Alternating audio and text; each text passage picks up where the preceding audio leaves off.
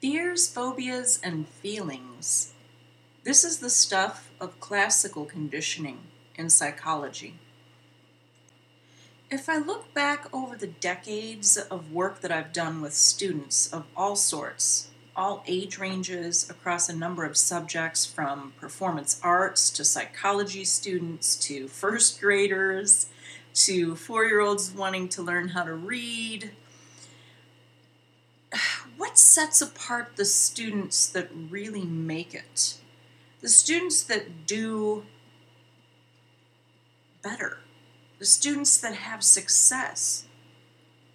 Really, success has a lot to do with our emotions, understanding them, harnessing them, being able to use them to our advantage. I've trained a number of people who have made great advances in their ability level as far as the content. So, for instance, they've been able to learn how to sing really well. But some of those people never really tackled their emotional issues. They didn't buy into the training elements of emotionality that I was trying to teach them. And really, that's a decision that you personally have to make as a student of life, I guess you could say. But if you do start to tackle your own emotional issues, you can start to learn how to, reprogram yourself to do better in many areas of life. Now, this is a pretty big concept, right? It really is if you think about it, because I said reprogram. Am I suggesting then that humans are programmable? I absolutely am. If you look at the history of psychology and you study the work of someone such as Ivan Pavlov or John B. Watson, what you'll find is that their work gives us evidence that people are programmable. Watson's known for saying something to the effect of, give me 20 babies and I'll give you I'll create them into anything you'd like. But what was he talking about? How can you do this? And a bigger question to ask yourself, has this been done to you? Now we're entering the stuff of nature versus nurture. So let me give you a little bit of background on that. The nature versus nurture argument has been happening for as far back as we can pretty much trace psychology into philosophy, etc.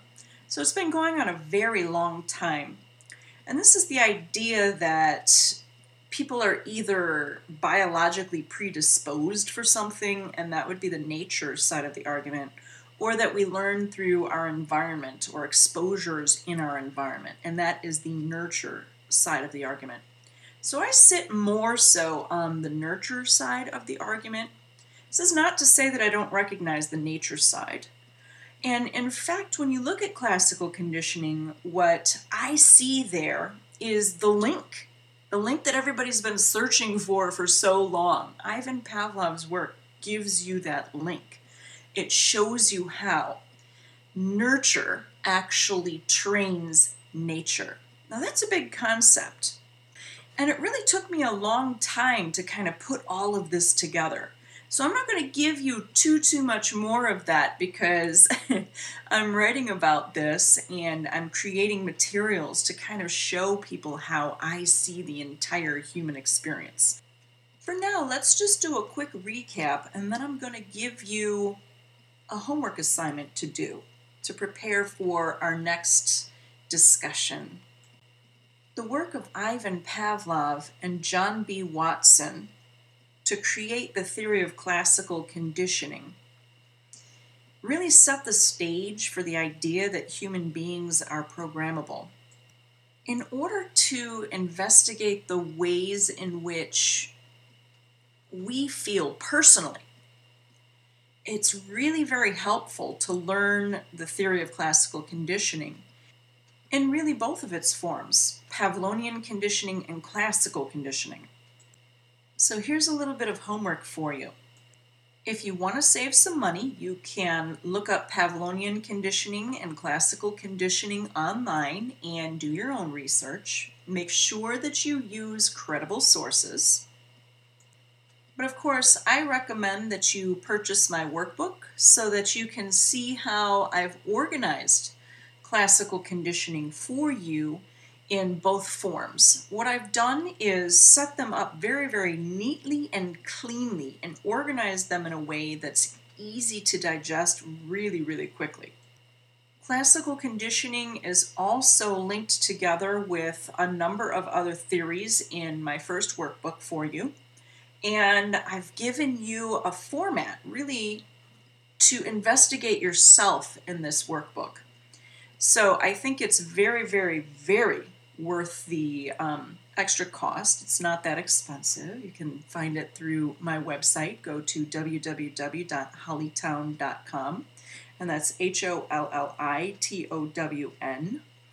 And you'll find a link there to the Hollytown publications. So go ahead and take a look around there, see if you would like to purchase the workbook and get started, or at the very least make sure that you go online and look up Pavlovian conditioning and classical conditioning and get a really good understanding of what these theories, it's really one theory, but they're linked together in the sense that Pavlov started the work and Watson continued the work. So I separate them out very particularly for specific reasons, which you'll see in the workbook and we'll talk about a little bit later.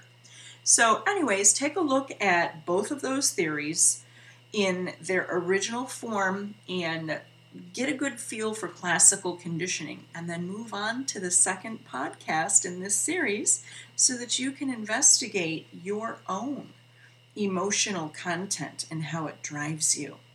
Get prepped, and I'll meet you in the next podcast.